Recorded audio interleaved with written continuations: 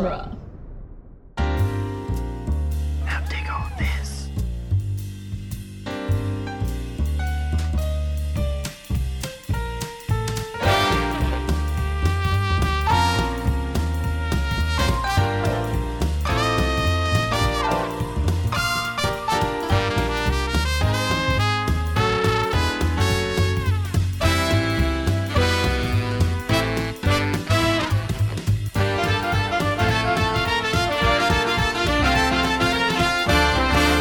Welcome back to Spider-Man Minute, the daily podcast where we analyze, criticize, and suspicious squinty eyes at Spider-Man 3.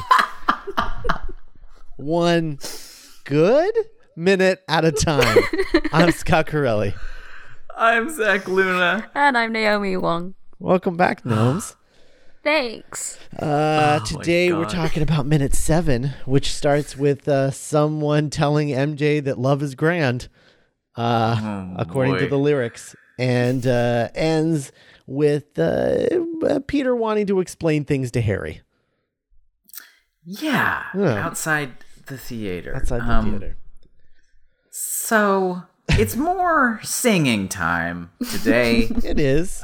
We do get on this Tuesday. We get a super rad transition though, in that that's oh my god, that as we are watching Peter watch and stan Mary Jane singing along to every word, the camera sort of cranes up to the balcony seats, and as it goes to the balcony, the music, which is very sort of like uplifting, transitions into this like down note like it's so cool the way that transition works.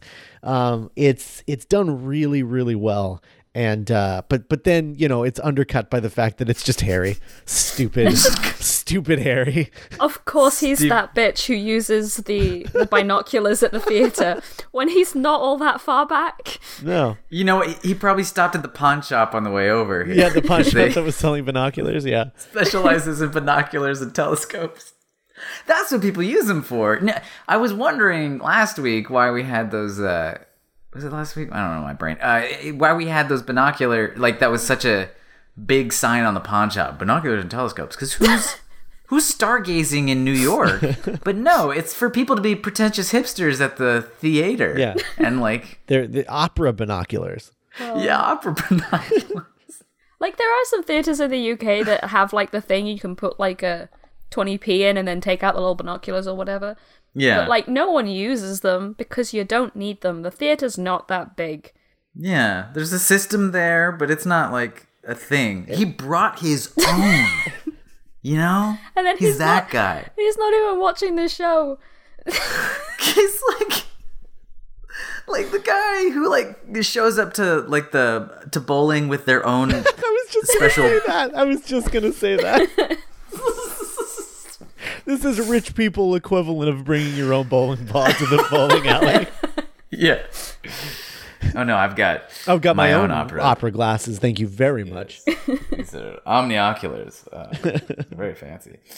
That's such a goofy. You're right though. Like it is legitimately impressive. It's a more impressive audio move than the camera move even. Yeah. It's because actually the camera move bothers me because when you cut back to Peter, I want them to be in the shot we just saw him at, where he's in the middle of those two guys, and then big reveal. It was a crane shot the whole time, but instead it's a different shot. Like it's just a different shot, and that bothers me a little bit. But I assume it was a lens issue. That would be my guess.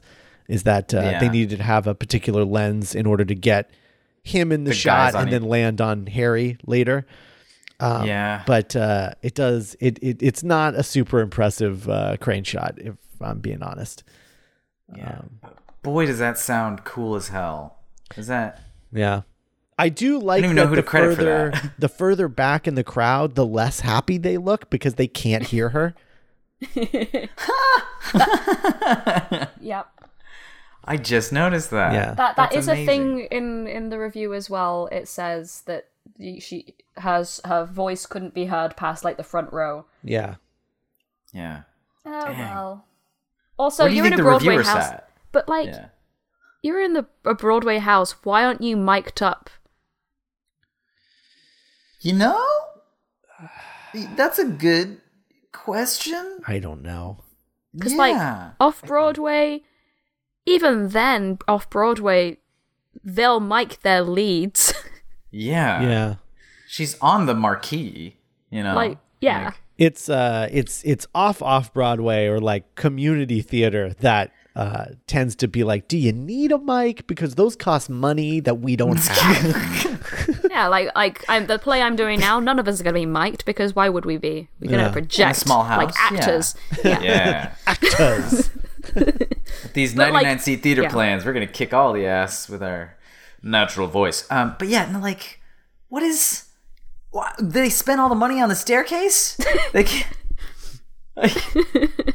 Sorry, we got no funds for mics, you know. We had to put No all mics. these stars. Not in if the we background. want. Not if we want to feed the smoke machine.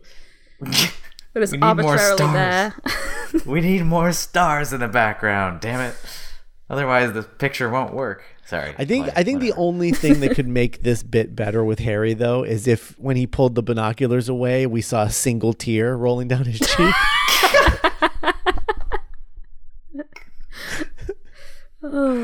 I think my favorite part is like the point of the eyeline match with where we see like what Harry's seeing, this like profile shot of Peter being a doofus, and he's like so angry, like this man represents everything I hate, and it is just straight up Toby being like, yeah, all right, Like, took everything from me.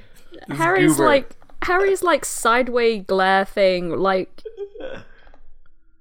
I've been told that James Franco is an okay actor, but I've yet to see it. We have a theory about what he's doing in this movie in particular. Okay. I had a theory, and when I told Zach, he was like, "Oh yeah, that's what's happening." That tracks. Our theory is that he is already preparing to play Tommy Wiseau, and this entire film, his performance in this film, is all just Room references and him doing Tommy Wiseau. Like that's the entire movie. There's a scene later that he's just randomly playing basketball. Just like the football scene in the room. Yeah. Yeah. Yeah. Oh my God. Yeah. Oh Yeah. my God. So we're pretty confident that he had just been like, I'm done. I don't want to do this anymore. These movies are stupid. I've moved on. And then decided I'm gonna be weird. And then his agent was just like, I mean, you have to. You're contractually obligated. You'll have to pay X amount of fees and things if you exit out of your contract. And then he's like, fine, I'll do it, but I'm gonna get weird. Yeah, I'll do it, but I get to do bizarre stuff the whole time. Yeah. I'm like, all right. Yeah. I mean that Okay, that Franco. that tracks because Tommy Wiseau was like going door to door selling his VHS in the area around the time between like Spider-Man 2 and 3. Yeah. Exactly. Yeah. Yeah. Wow. I remember in like a talkback they did.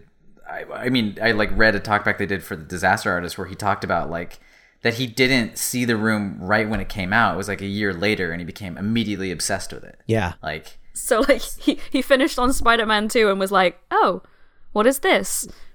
Yeah. Amazing." Yeah. a whole new world. Yeah. He also started directing really terrible movies that were terrible on purpose. He directed a movie where an ape in a Hawaiian shirt was his roommate. He directed that movie. What? In between Spider-Man 2 and 3. Yeah. Yeah. Yeah. Yeah. Wow. Yeah. He used his own money to make a talking ape movie.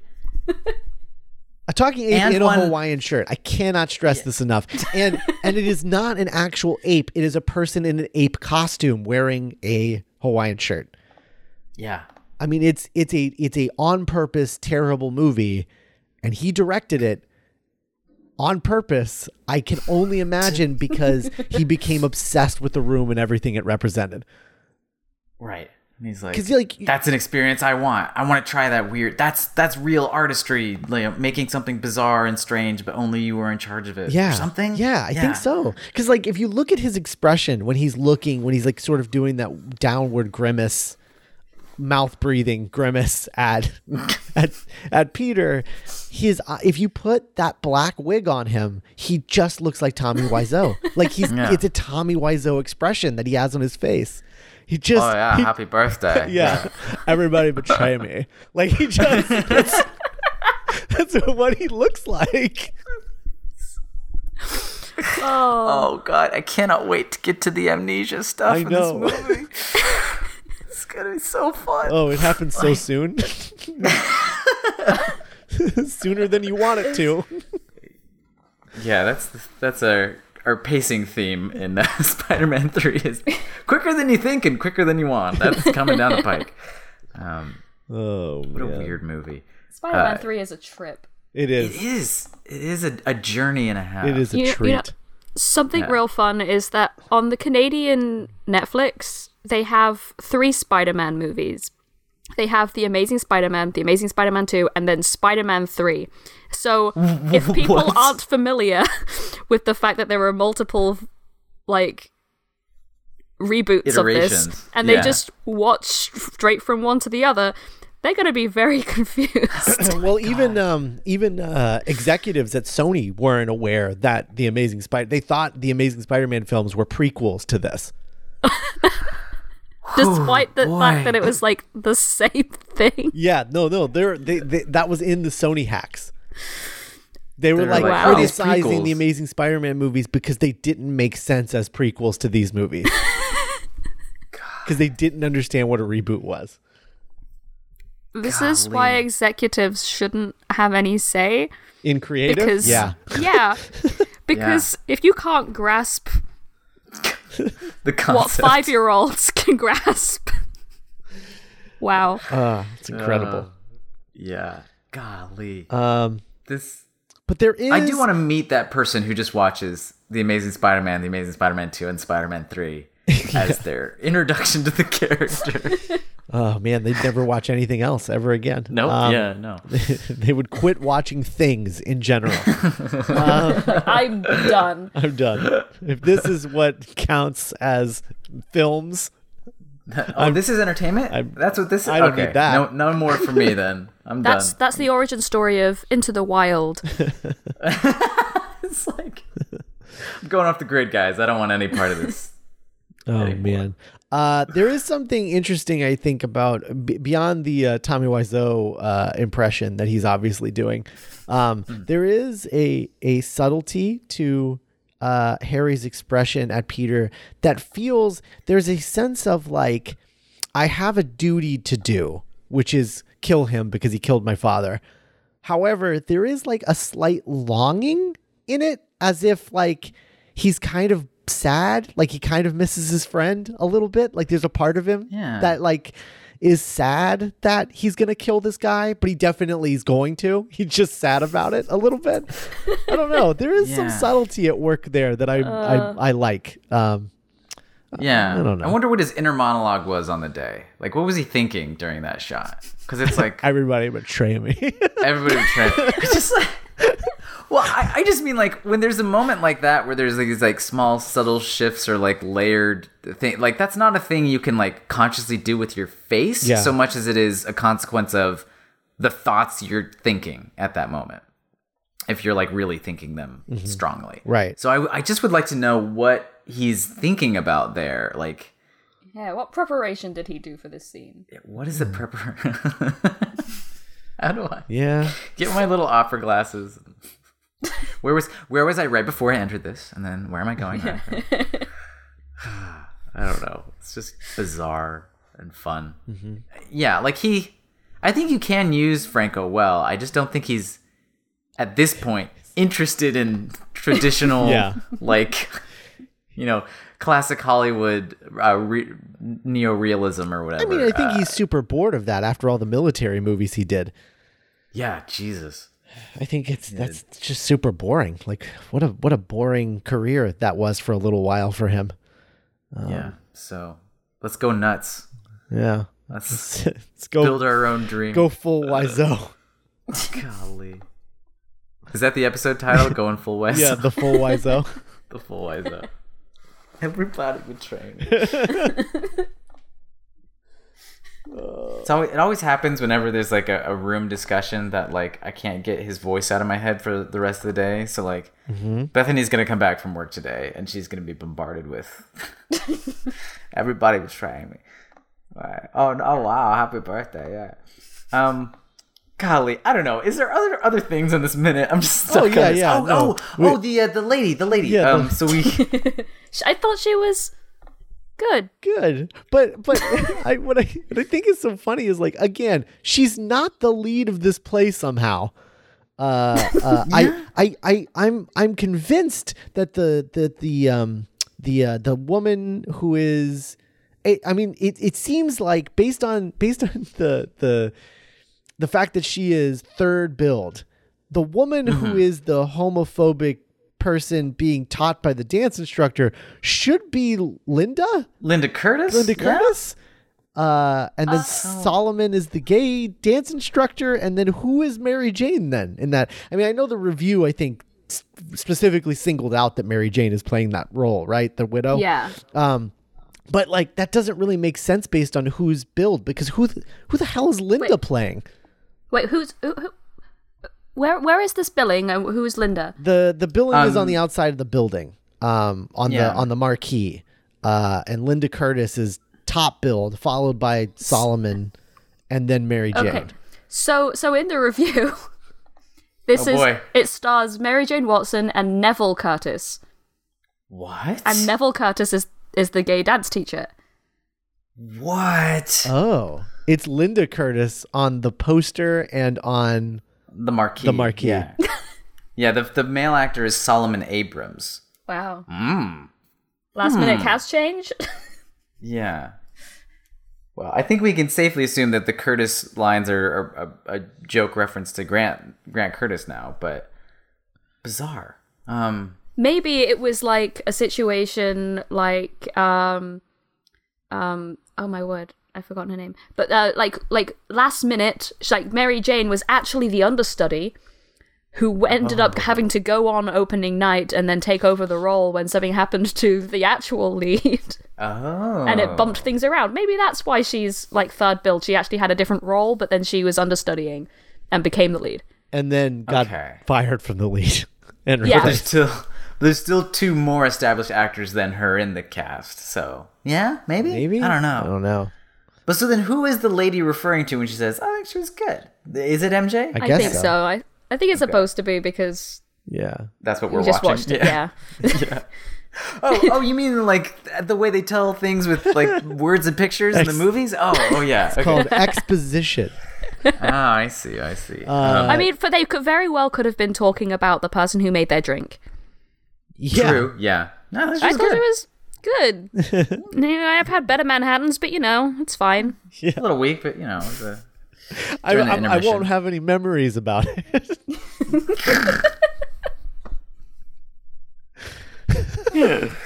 And then she gets punched in the arm by her friend for... What if this wasn't about Manhattan? What if it's about like drinks? Manhattan. Oh, Manhattan memories of all those Manhattans we drank in Chicago. Me and my gay dance instructor friend.